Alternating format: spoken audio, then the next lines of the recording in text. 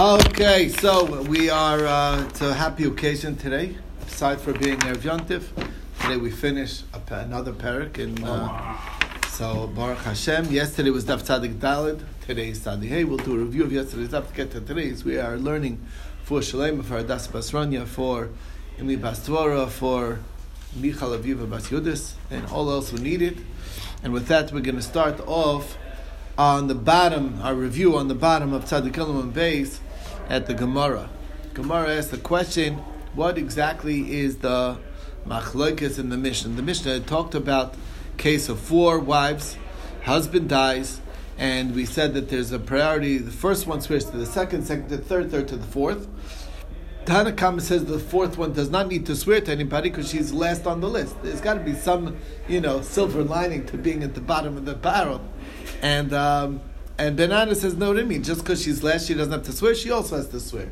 So the Shailah is, what are they arguing about? So Shmuel says that we're talking about a case where we're concerned, or it might have happened, is that sometimes a guy might be, has property, but some of that property he's not rightfully the owner of. And so let's say, for instance, wife number 3, she took a piece of land that she thought was owned by her husband. He was using it as if it was his. Turns out it's stolen. If it's stolen, so then it's going to be eventually taken away from her. Meantime, wife number 4 took land without having to swear, and she's already in possession.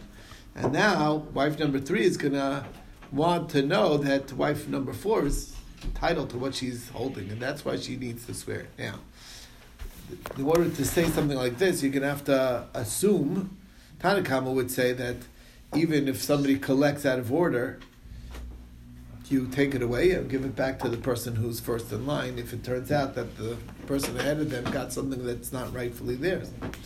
Masha gava lo gava. That's what you're going to have to say. If a secondary, meaning a later creditor, cannot jump the line ever. That's really the sheet of the Tanna Kama. And Benana is of the opinion that no, the person later in line could grab what they grab and they would be entitled to it. And therefore, we need to protect any of the other ones just in case something like that might happen. And that's why she also needs to swear. That's the machlokes. Rav Nachman said in the Merabah Barvut, they have an answer we're talking about over here. Everybody agrees that the collection is not going to be a good collection if you went out of order. The case over here is, if wife number 4 knows that, so she's motivated to know that after all, she knows that she's going to be here for a short time. It's only a matter of time till they catch her, till they find out, till the law catches up and gives back the land of number 3 to the rightful owner. And then the number 3 is going to have to come and take it away from her. So how is she going to treat it? What kind of steward is she going to be on the property that she's taking advantage of? She's going to be a terrible steward. She's going to take everything and milk it for all it's worth because she knows that it's only a matter of time before it's taken away from her. That's the issue. And that's what the machlokas is. Are we worried about Shema Taksiv or not? That's the Shita. That's Rav Nachman's take. Okay. Last chance to eat out of a sukkah. Okay. You want to take advantage. All right. And the whole day. All day. Okay. Next, Abaye says that the machlokas between Tanna Kama and Benanas is the shaila, the position of Abaye Kishisha. Abaye Kishisha says that this halacha that you need to swear to orphans is not only is orphans that are adults, orphans that are children. Of course, you have to swear to, but even though they're adults, they still need to be taken oath. And that's the shaila. Tanna Kama doesn't hold of a Kishisha, therefore there's no reason for the 4th wife to swear. And according to Benanas, who holds like a Kishisha, you need to swear to the orphans always, even if they're adult orphans, that they can fend for themselves and they are aware and knowledgeable of things. Okay. That's Bai's answer. Then, and that is the 3 pshatim in what they're arguing. Comes along Rav Huna, he says that there are 2 brothers, or two, he says a halacha, interesting halacha. Let's say you have 2 brothers that own something together, or 2 partners, and there's somebody who has an issue with the estate that they're sharing or with the partnership, and one of them is representing So the assumption is that the other one cannot say, it's like, you don't represent me, you only represent yourself, and therefore what you lost the case, that's for your half, that's not for my half. My half, I'll take him to court about my half separately. Okay, that's the discussion. So he's like, no, he's doing his he's like a messenger, a representative of the partnership.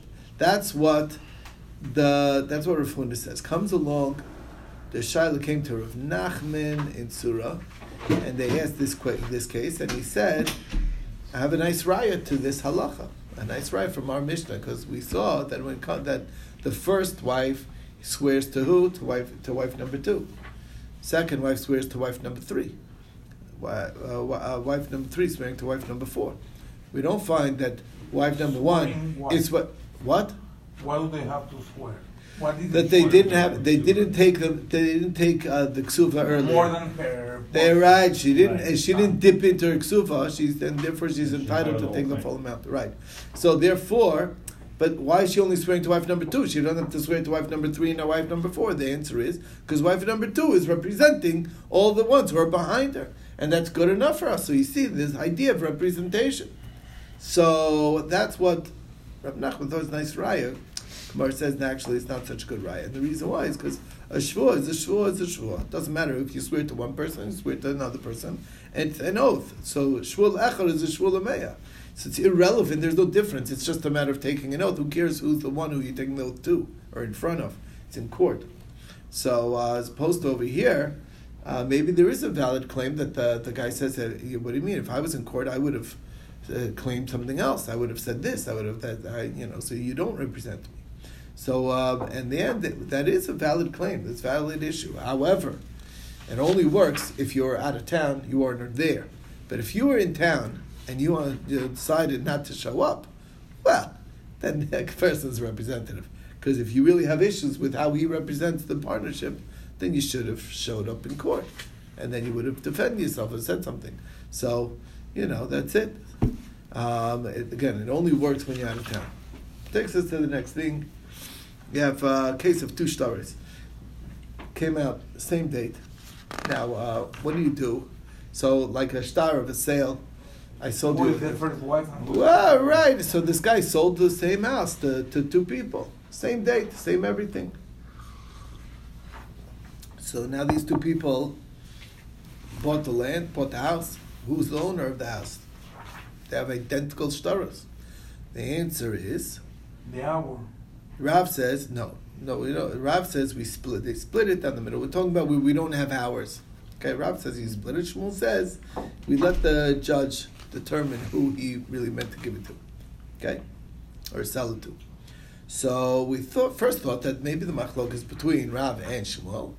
It's whether you hold like Rav Meir holds Edich Chsim Karsi, and in signatures there is no indication of time, and therefore we have to split it.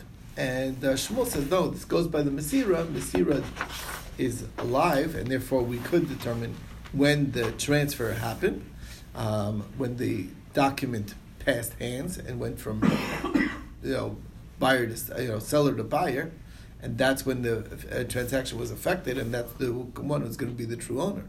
So the Gemara says not necessarily true. Could be everybody holds in the Mesir Karti, like Rabbi Lazar. And Rav says that still the best solution is a chalukah, and Shmuel says no, the best, because we still don't know. And Shmuel says no, the best solution is to try and determine, the more accurate one is trying to determine who is he probably trying to not mess up, who is he a better friend with, who is he trying less likely, that's what the judge is trying to figure out. That's a more fair, more likely to be an accurate ruling.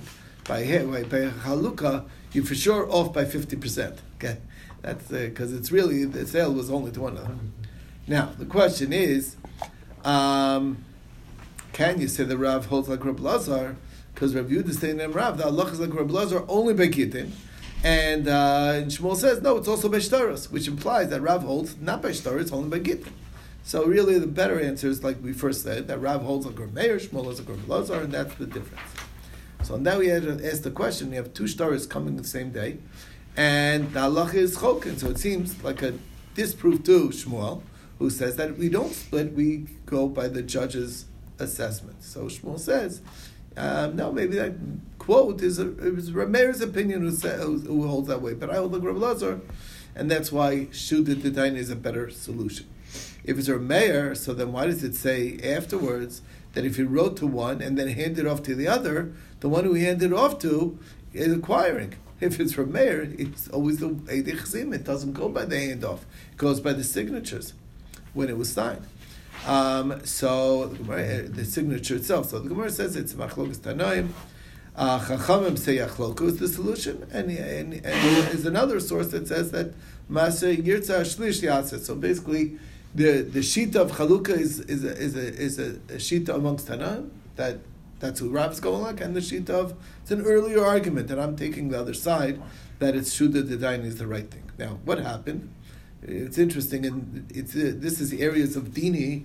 The halacha follows Shmuel over Rav in this case. The rule is general rule is Rav v'Shmuel. So the halacha is like Rav b'Isuri. The halacha like Shmuel b'Dini. We consider it more in monetary law. The Shmuel is right. Okay. Anyway, sure enough. Because he's more stringent. No, nothing to do with stringent. It's just that's a general principle. We just consider him just sharper in that area of law. That's all it is. Okay. So the halacha is like Shmuel. Anyway, what happened is that there was an interesting case. The mother of Rami Bar Chama donated or gifted her property to Rami Bar Chama in the morning, and then that afternoon she gifted her property in a document to Mar Ukva Bar Chama, her other son. And so Rami Bar Chama came before Rav Sheshes, and he gave it to him, the property. And Mar Ukva came before Rav Nachman, and Rav Nachman gave it to him. So Rav Sheshes goes to Rav Nachman, like, why are you giving it to Mar Ukva and not to Rami? So he says, well, why did you do what you did? So he says, what do you mean? She gifted it first in the morning, she gifted it to Rami, so that's first is first. So he says, what are you talking about? We're not in Yerushalayim that we take hours into account. We look at the date is the same. So it doesn't matter. So then, okay, fine. I understand why, we're not in Yerushalayim. We don't pay attention to that. But why did you give it to Mar Ukva? So he said, because everyone knows that Mar Ukva was her favorite son. Okay? She favored Mar Ukva over Rami. I did a Shuda D'Daini. So Rav Sheshes says, well, I also did a Shuda D'Daini. So he says, first of all, Shuda D'Daini, this is Rav Nachman responding to Rav Sheshes, Shuda D'Daini requires a proper judge. I'm a certified judge, because Rav Nachman had permission, special authority to judge, which Rav Sheshes did not. So in that sense, my ruling should be more of a proper Shuda D'Daini, as well as the fact that you are coming in as your first claim was that you gave it to him not because you thought she liked Rami better, but because she gifted it to him first. You weren't saying, now you're switching reasonings. It's not true. Okay. And that was what carried the day. Yeah. The thing I understand about this is why did she die right after the second gifting, or why don't we go back and ask her who did you really mean to give it to? Or is she losing it? Is she having a rebuttal? Is she? I don't have the rest of the story. It doesn't make a lot of sense. The case doesn't make sense. Well, it could be she died. It could be. We don't know. So she's like incapacitated, and she didn't remember from the morning to the evening. Well, no, they were both written the same day, but the one who it handed it to, we have no way of knowing.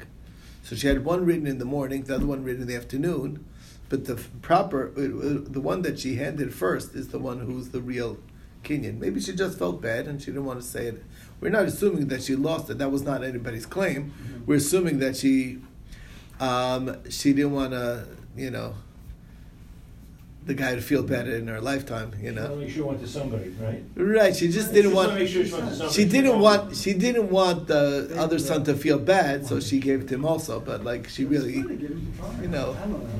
Anyway, Azoygate. That's the story. Again, you guys got a kash on the meiser. That's all. I can't. No one talks about it. No, as far as I know. It's just to bring out the point about how right. The hours are important, and we look at the judge's opinion, and that's the whole point. Yeah. Anyway, so that's the point, and it's the judge's prerogative, right? It's his point. Right. That's really what it is. Anyway, it took us to the last case, a very interesting scenario. Okay, so you have two shtaros gifting the same property or granting the same property, and there's basically on the same field of sale of the same field.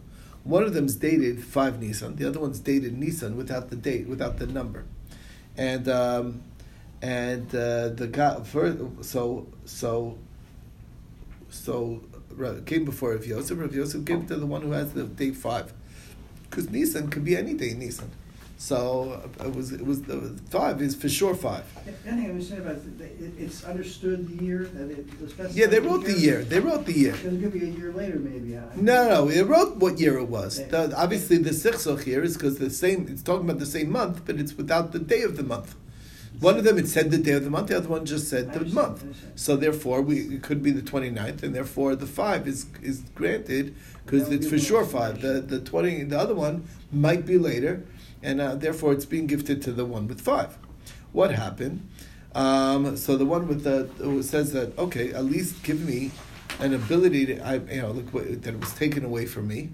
And since the land was taken away from me, I'm entitled to I bought this land with achrayas. I'm able to go back to the seller and get my money back. And he says, well, not so easy because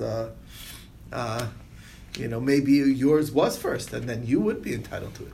So basically, he's being squeezed from both sides. So he answered that the only solution for this guy is to request from the guy who has the other star of the 5, who's being granted the land, to give me permission to claim on his behalf. And then when I go back, I can say, well, even if you want to say that really I should get this land, so I'm coming for the guy number on day 5. Otherwise, I'm coming with both claims in front of you to say that I'm entitled to my land, to the money back, either for him or for myself. And therefore he's definitely guaranteed it. And that is where we left off yesterday, and we'll take it from here.